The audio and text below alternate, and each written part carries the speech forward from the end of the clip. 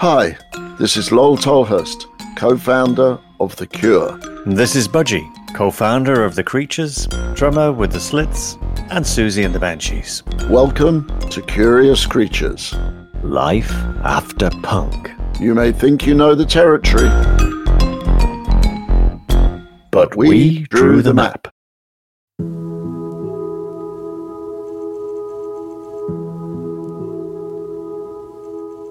I've been reading a little thing about, I'm going to read it to you, from Mr. Kirkland Ciccone. I think that's how you pronounce his name. Is that like Madonna's real name? Yes. So how would you pronounce that?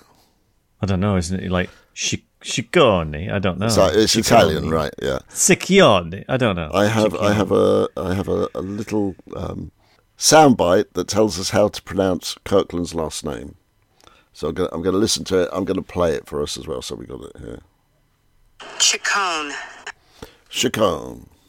Yeah, two C's are pronounced K in Italian. Yeah, Ciccone. Yeah. Okay, he's an Italian Scotsman. And what a combination! What a combination! Yes, that's a tricky one. That's a tricky one at closing time, I imagine. Yeah, well, yes, he's written a book or two. And he wrote this article about the Slits, and I thought a couple of quotes from there, and I want your impressions, because it did bring it kind of in more perspective to me. He said, "Everything I learnt about London came from an album called Cut by a band named The Slits. For me, London birthed punk, the real punk. It reshaped the lexicon of pop culture. For a while, there was an attraction to that city so acute that real happiness could only come my way if I went there and breathed its air, heard its noise, and felt its fear. The London I wanted to see was the one that the Slits told me all about." So I'm wondering, was that kind of your experience of London coming down from St Helens, and was it informed by the Slits viewpoint? Because they were probably some of the first people that you met, right? Let's see, because I went down from Liverpool, so I'd left my hometown. I was with my first band, the Spitfire Boys. Right. And the London I met, apart from the first, we went down to record, the Spitfire Boys' one and only recording. Right. But we met up with the Slits. I think Paul was the key, Paul Rutherford. Right. Who later was in Frankie Goes to Hollywood. Right. I think what happened was the Slits were on tour, and they had nowhere to stay when they got to Liverpool, and so Paul had probably either met them or reached out to them and said, "You can come stay at my place. Come stay at my mum's." So we had Slits staying with his mum out in Cantrell Farm Estate somewhere, wherever it is. Wow. With their little bus outside. And so they became best of friends. Right. And so I think that could have been before Paul was a singer in Spitfire Boys. Right. Therefore, when we went down to London, Paul had probably said we should go and meet, right, Barbara. There was a house where we stayed where I met Steve Strange. Okay. Who was also staying there. Right. That was like meeting the Artful Dodger. So this might give you an idea of the London I met. Right. Steve Strange was pretty much, I think, a local it was known locally. Yes. Around the scene. Yes. But he certainly wasn't a singer. He didn't have the makeup. He had bright socks on. Everybody had brothel creepers and bright Dayglow socks. Yeah. And Steve said to me, I said, "I like your socks." He said, "I'll show you where to get them from."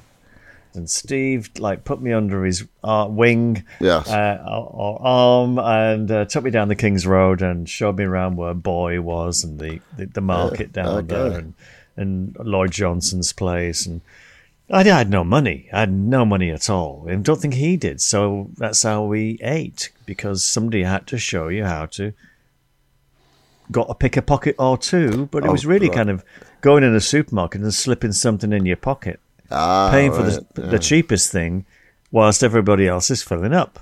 Because you were starving little punkies, right? Which is very much described in Shoplifting, which is one of the tracks on the album. Right. The album being cut, the band being the Slits. We stayed with, the Spitfires stayed with Barbara, and Barbara was running a house for single parent, for mothers with a child, with a single parent family house. And she drove the Sex Pistols around. Right. That's what her gig was. that was a day. No, a day job was the house. Yeah. And so we kind of landed on a kind of outer circle of the inner circle of punk, if you like. Right. And then we would sometimes go down to Ari's mum's house, just behind the King's Road, right, in Chelsea. Yes. Nora's being, house, right? Nora Forster, and Ariana, and of course, John Lydon was already kind of, I think, either I'd got a candle lit for Nora, or was definitely wanting to. I don't know. I mean, I really don't. I imagine there could have well been an item already. Okay. So everything was all sort of falling into place around that sort of nexus. Right? Yeah. In Kirkland's article, he also has a link to the video for Typical Girls, and you're in that. And Typical Girls was probably, let's see, because Typical Girls is the first song that it was not a song I remember from, because I'd seen the Slits play live. Right.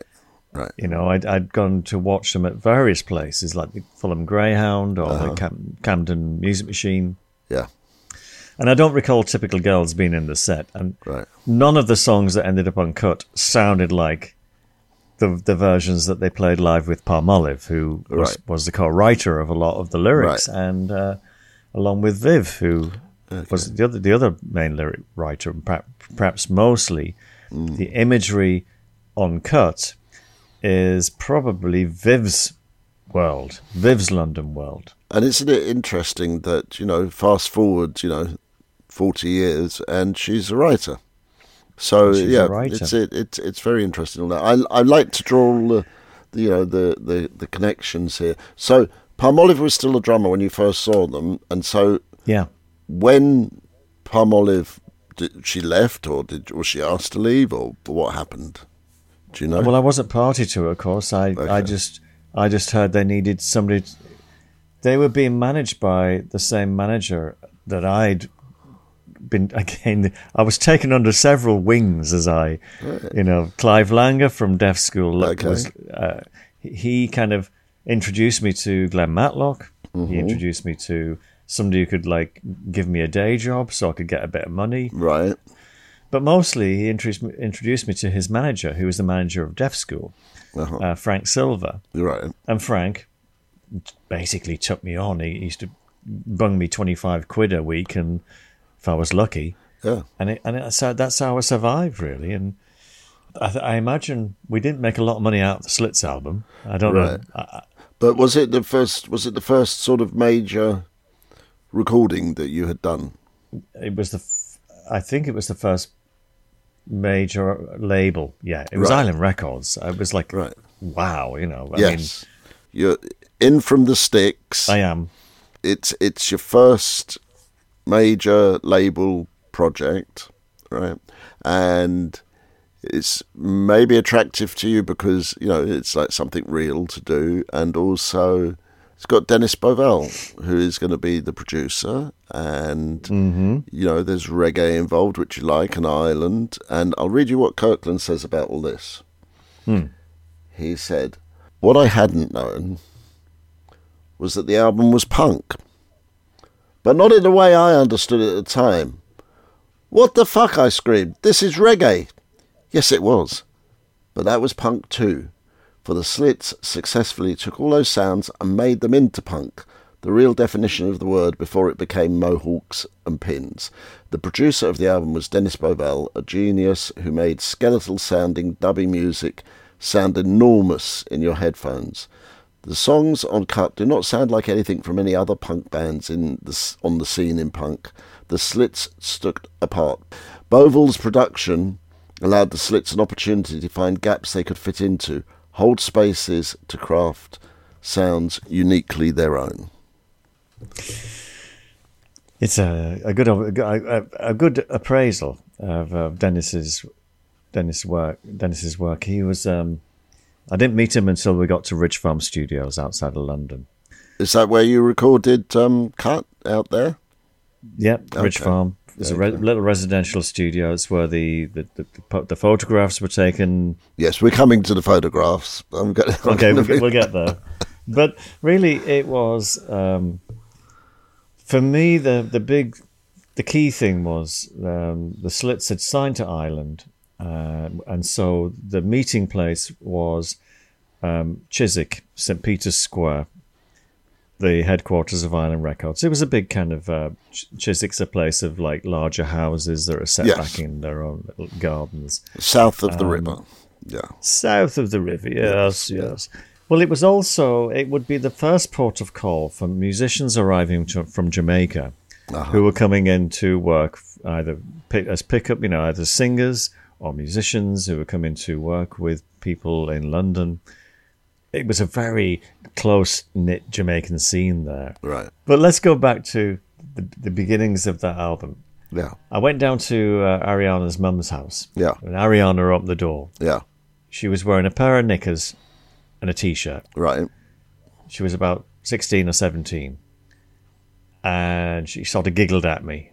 And I went, I probably giggled back because I wasn't, it's like, this is all a bit strange. But it was all very, very, bright and nothing clandestine about it. It was, and she basically, Ari brought me in, took it into the house, which is a very nice house, and introduced me to her record collection. Okay, what was she listening to? Lots of soul, Marvin Gaye, Tamla Motown, and no punk. There was not on I think the Bee Gees might have been on there. Saturday Night Fever had just come out, and she was like 16. She was into that, right? Because it had production, and she wanted production, and the band wanted to sound like a well-produced. They wanted to make a really well-produced record. They didn't want to make a cheap, kind of quick, punky record for Chiswick Records around the corner. Around the corner from Island, probably. Right. So they were not like a polished band that a polished label would want to sign. Right. And they were they'd done a couple of Peel sessions, I know that. And they were chaos live. Right. They were lucky if they could keep a song going for the duration of the song. Paul Mullave, ferocious drummer, but terrible trouble keeping a beat going. Right. For 3 minutes. Isn't it strange that most of the people who make unique and groundbreaking items generally see themselves as completely opposite to how the public ends up perceiving them,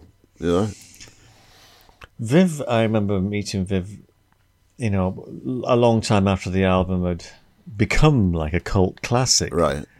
And she was probably working for a production company for Channel 4 TV in London, and there was a new club open, one of those London clubs. Yes. And people were invited. And so I met Viv and said, wow, isn't it great all these years? And the album is like still like lauded as like a really influential record. And she went, really? I said, yeah, isn't it? And she went, as if like it had so much not a part of her world. Yeah. That.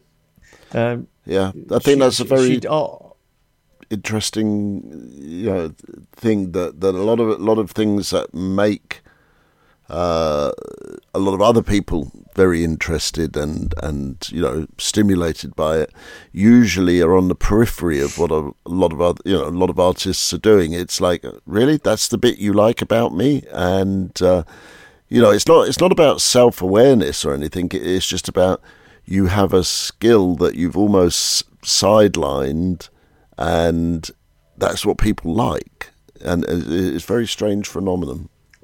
It might be even looking now, because to kind of look at it in a kind of a chronological way, because that's how I've always spoken about it.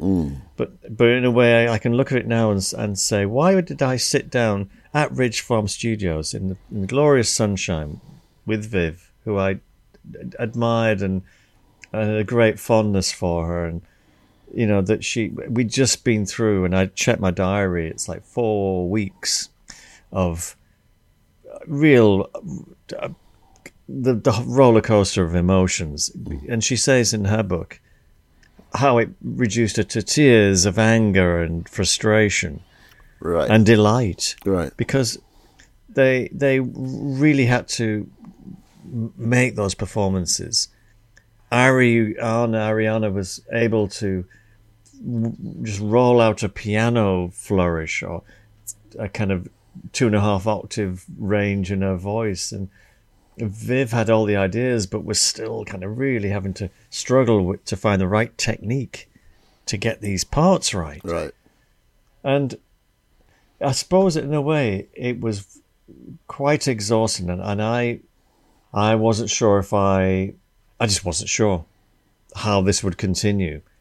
And as I say, I didn't leave to go anywhere. It was just, it felt like we'd achieved so much. And I think it was just exhaustion, really. Just that, you know, we need a break. I need a break from you, but then I never went back because I joined another band, right? which changed my life again. I'm reading an article that was in an English newspaper, a few years back, and it's Viv talking about the making of the album.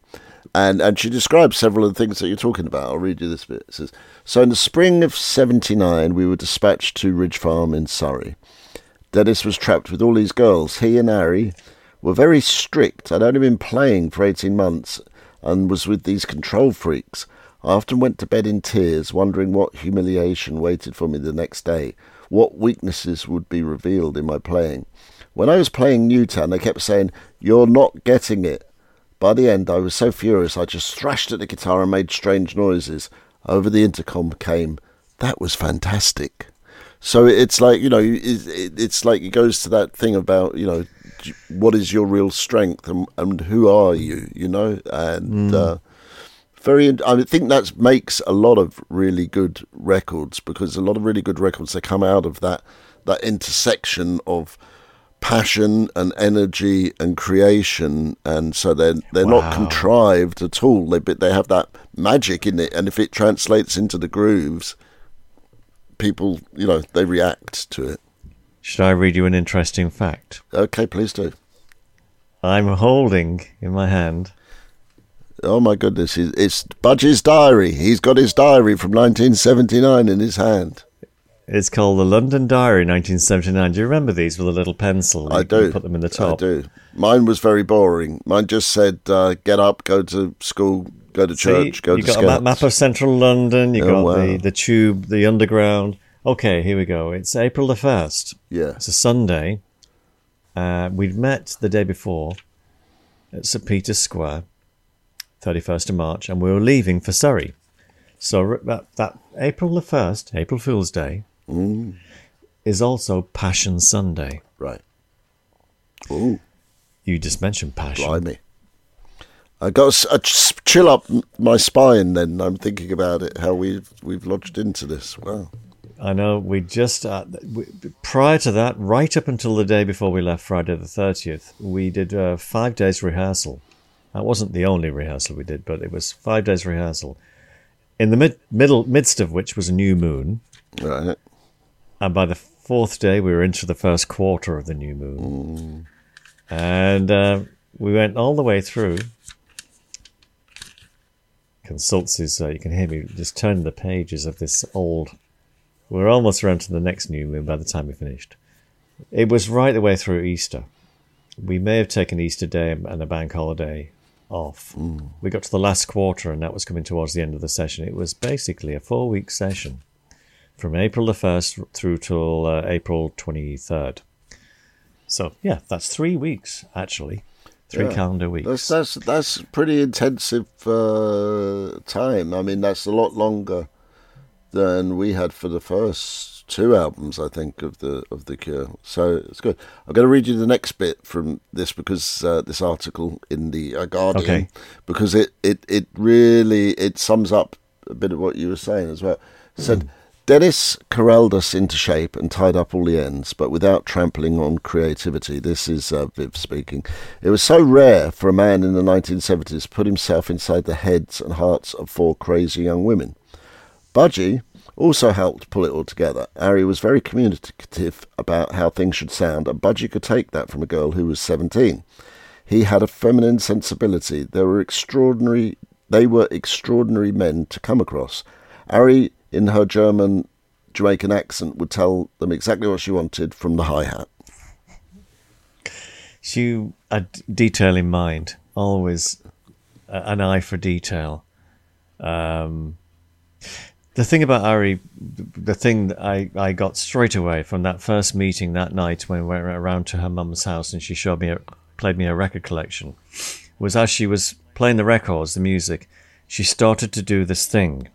She wasn't dancing because she was moving around and skipping around and dancing. Right. But she sat on a chair and she rocked. Wow. She rocked backwards and forwards like a pendulum into the back of the chair. Okay. All the weight going into the backward movement. I'm doing it now. And that's what I used to do, the same thing at home on a Saturday night when I was listening to my records. Ooh. I'd swing. Ooh.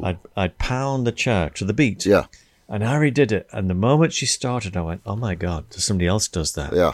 So you had a connection straight away there then? Absolutely. Yeah. It was a total connection. It was just, she smiled. I remember her smiling, and I remember reciprocating that smile because it was like a smiling of, I know what you're doing. I know exactly what it is. This is the beat. This is how the music moves you. And it was a passion right. for music, a passion for beat, a passion for the deeper current of music. It wasn't to do with style. No. It wasn't to do with what was fashionable. Right. It was to do with a deeper pulse. Well, so what you channel, what you could get together through it. That's what made it. I mean, it's still today. I've been listening to it again. Still very unusual record and really unusual for the time. You know. Yeah. So it's got a lot of... Viv, I think Viv had the hardest job in many ways. Yeah. Apart from when Tessa was asked to sing one of Palmolive's lyrics, right. She had to sing Adventures Close to Home because Palmolive had wanted her to. Oh, okay. And Tessa and Palmolive, I think, used to share a flat together. Okay. And Ari might have... She could have made it up that Palmolive said, no, you got to sing. No, you got to sing it. Okay. Tessa, you got to sing it, Tessa. And Tessa was just so laid back. You know, she was not a lady of many words. Right. And so I think it was from Tessa where I really felt the bass to be this, an instrument of a deeper, something that came from a deep part of the inner body, and something also to ground the eccentricity, and the craziness of what else is going on. We just play grooves. Right.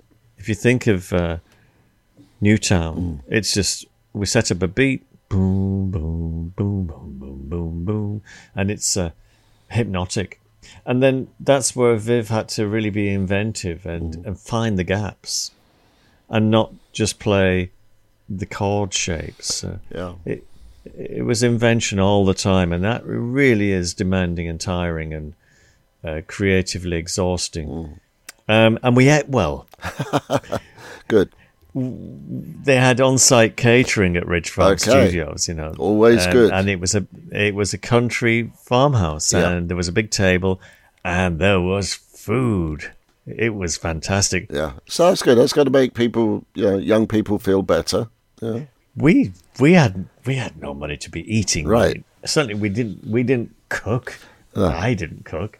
I didn't go out to restaurants. No. I was lucky if I got those kind of Camden Town greasy breakfasts. Oh right, the greasy spoon. Yes. Yeah. That was what I looked forward to: sausage, eggs, bacon. Right. I wasn't even vegetarian then. Right. And it was just baked beans, 2 slices of toast, and a cup of tea. Right, or fried bread. Fried bread. You have to have fried bread. Never had fried bread. I was a 2 slices of toast man. You know. So I suppose the other thing, because I'll read you something else from Dennis. From Dennis Wright. He said, Chris Blackwell from Island Records told me, I've signed this group and I don't know what to do with them. It's a girl group, a punk band. He gave me some cassettes of them live and I thought, yeah, they certainly can play, and I agreed to do the album. We were in the studio for 10 weeks and it was solid work. The band had clear ideas about what they wanted. Ari, Tessa and Viv had written songs. They just needed me to shape them. We worked from 9 in the morning till late. I'd tell them, off you go to bed, so I could fix things. And Ari would say, no, I'm not going to bed. She would always insist on being there if I was doing anything to the music. Yeah. So, yeah it's like that dichotomy, you know, like this wild person that people probably looked at, you know, some other more adult people looked at and thought, well, you know, what is that going on there? But actually, she was very committed to what she was doing. You know? Absolutely. Did you say he said 10 weeks in the studio? Yeah, we were in the studio for 10 weeks. That's what he said. I don't know. No, the reason is we cut all the tracks. Yeah. We cut the tracks were cut. Yeah. All the drums, bass, guitars, most of the vocals, probably piano. Right. A lot of that was done. A lot of the vocals probably came in the next session. Oh. I left on the 24th. Okay. And I didn't play these songs after at all with the Slits because Bruce did. Okay. Because Bruce came down, I think, for the only thing he put on the album was a little vocal part. Right. But I think that I remember Just One More Mix is like a cartoon on the inner sleeve of a cut, and like engineers walking around with their arms outstretched, sleepwalking. They took a long time laying over all those percussion overdubs and little bits of this, and they also took a lot of time getting the mixes the way they wanted them. So 4 weeks for the basic recording. Yeah. Sounds like 6 weeks for mixing. Right, absolutely. Well, it sounds good. I mean, I listened to it on headphones, and it's got that space in it. That dub space is going on there. Yeah. There's a reason for that as well. There's a reason I found out that none of us knew. that Dennis was and Dennis. This is from Dennis's own interview somewhere I read that he was moonlighting. And so he was doing the Slits in the day, right? And he was going into London, and he was doing Forces of Victory, Linton Kwesi Johnson's seminal dub poet album. Right, absolutely huge.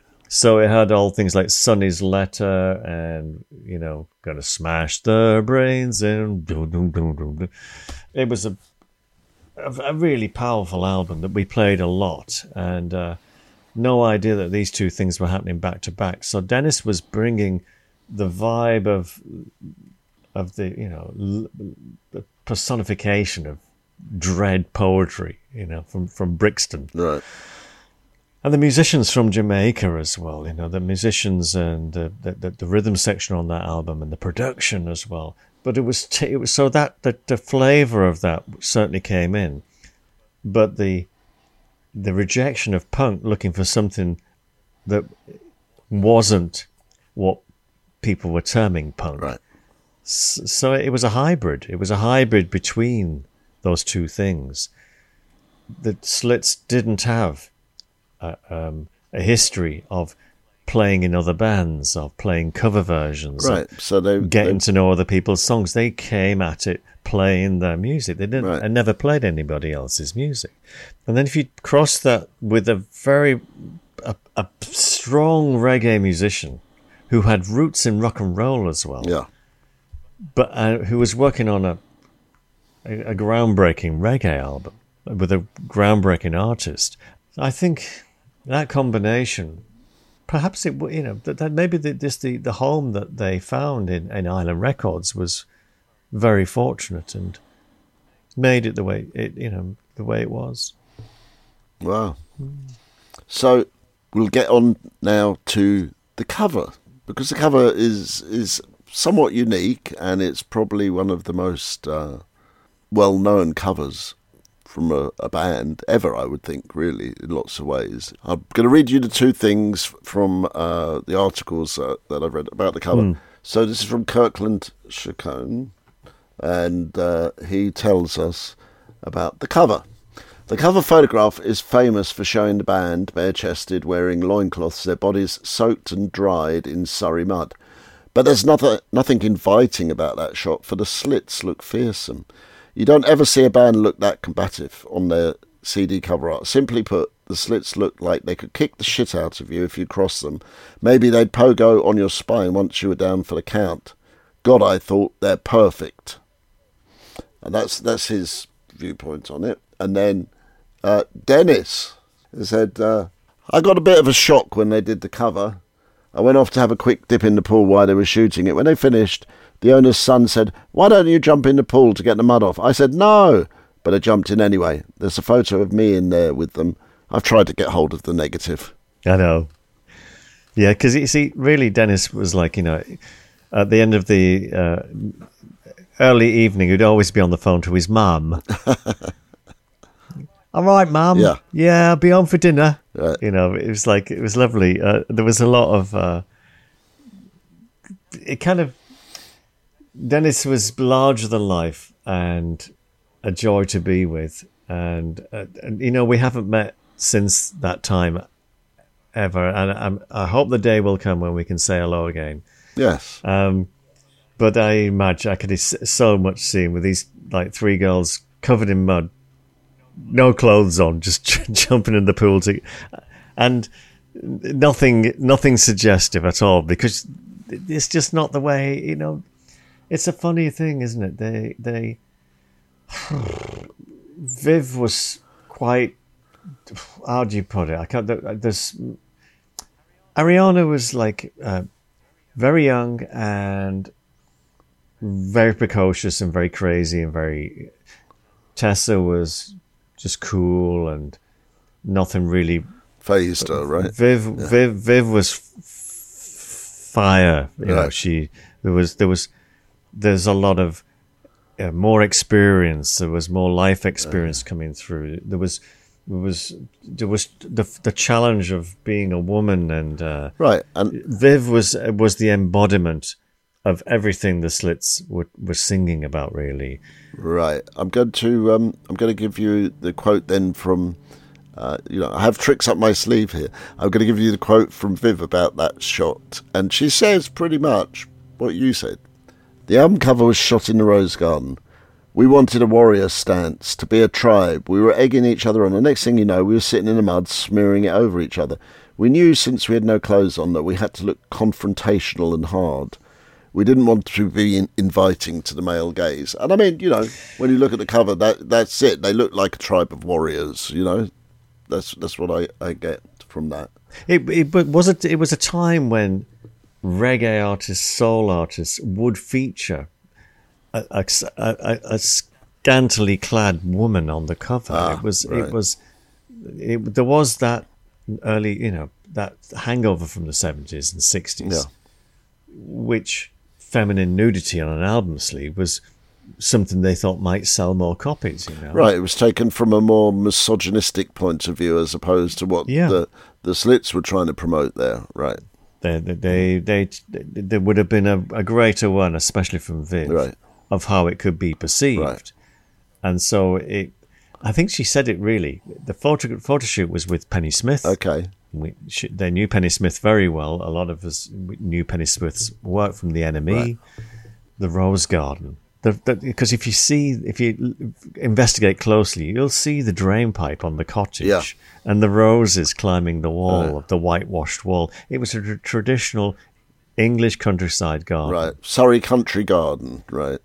And so there's nothing around the ambience that says photo studio, guy behind the camera, woman put in to sell more units. That kind of a photo shoot. This was not. Well, I think it's a very very striking image in the way that promoted that sort of that punk feminism that was starting to come up with people like Polystyrene and the Slits, and then obviously we go a little further and we go to the next person that you encounter. Oh, the Madame Banshee. Madame Banshee, yes, indeed. Mm-hmm.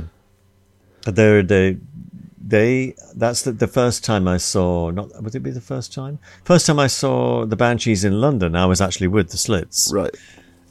Not playing with them, but like hanging out side stage. Okay, so tell me something, because I know that our listeners want to know this. What did Ari and Viv think of Sue? Well, I don't know that Ari would have an opinion on anybody. Okay. I know what she thought of the Sex Pistols. Yeah. Well, okay. And they thought Steve and Paul, guitarist and drummer, were brickies. He said, they're just bricklayers. Oh dear. So it wasn't like they didn't have a high opinion of them. No. They were just, nothing about them you could take that seriously. Okay. They didn't really express. They had fun with everything. Okay. And how would they see Susie? I don't know. They were aware, I think, that they were in the same scene. Right.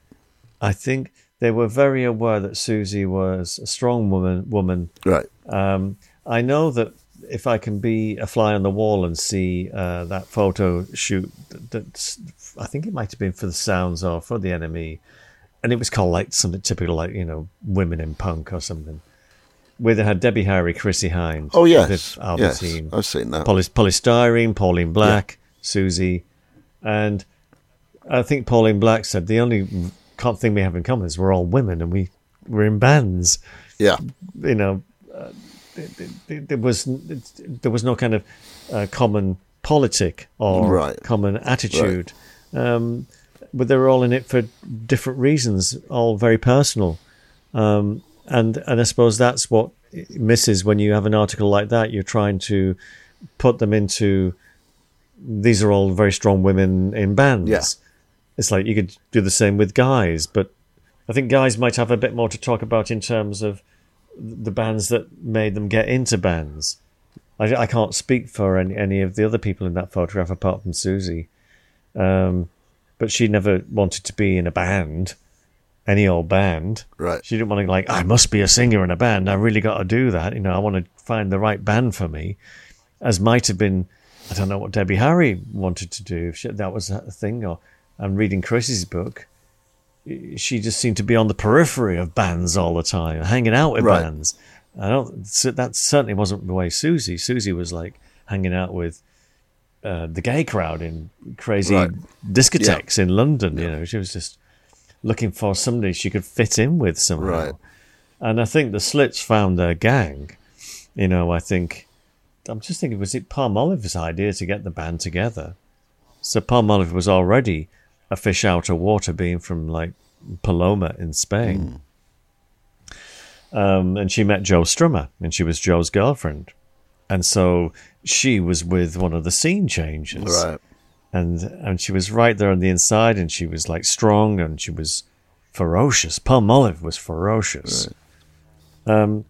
Viv says in her book, there's a great quote, because the time of the Slits is only a very small section of that first book she wrote. Right. But she said it was like such a crushing, when the band split. Right. And she felt like, did she say she felt like a sycamore pod spinning in the breeze? Oh, right. Okay, yeah. Well, it was like, what do I do now? Forward many years when I eventually split from the band I joined afterwards, and when they folded. I mean, we were many more years down the line, but I realised that day after the tracks had been done, and now we're talking through it. I had rehearsed with the Slits, and we'd started to do demos early on for what would become Cuts. So the first song I did with the Slits was Typical Girls. Right. That song was worked out from scratch. It was Viv's lyric. I'm pretty sure of that. Right. And they knew what they had. They had the bass line, and with a couple of different producers they'd been working with, we worked on that particular song like for days, trying out different ways. And so we started to work on some of the songs like Shoplifting, FM.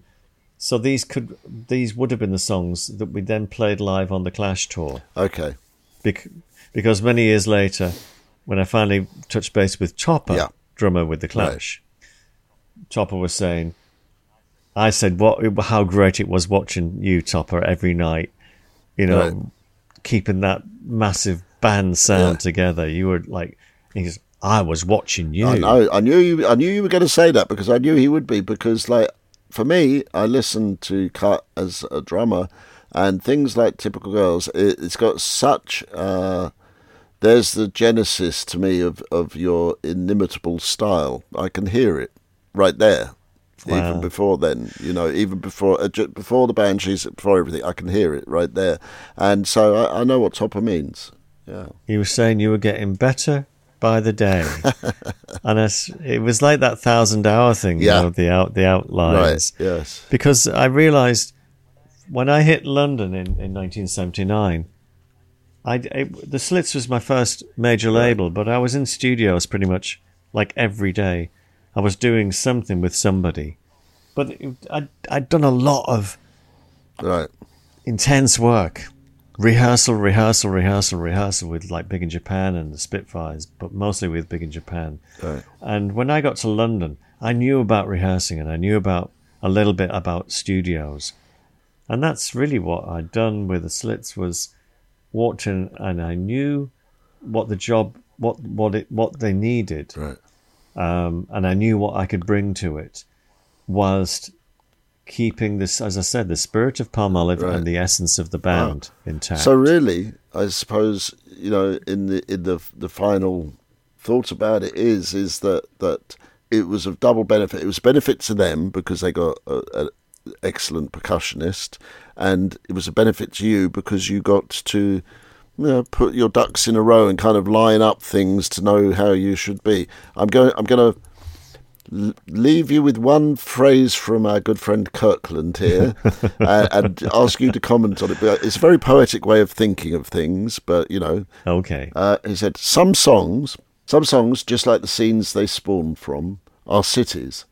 Punk was London, Cut is London, and London is better left in the imagination or the chords of a good song.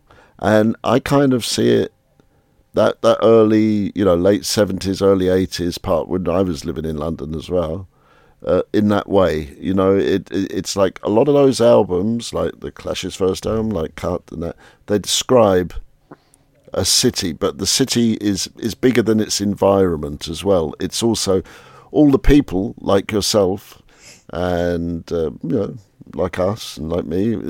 It's all those people that came into the city at that time because it was the nexus of creative regeneration, and that's what really made the place special at that time. I'm not sure if it's like that anymore. I haven't been there for a while, but I definitely felt that feeling then.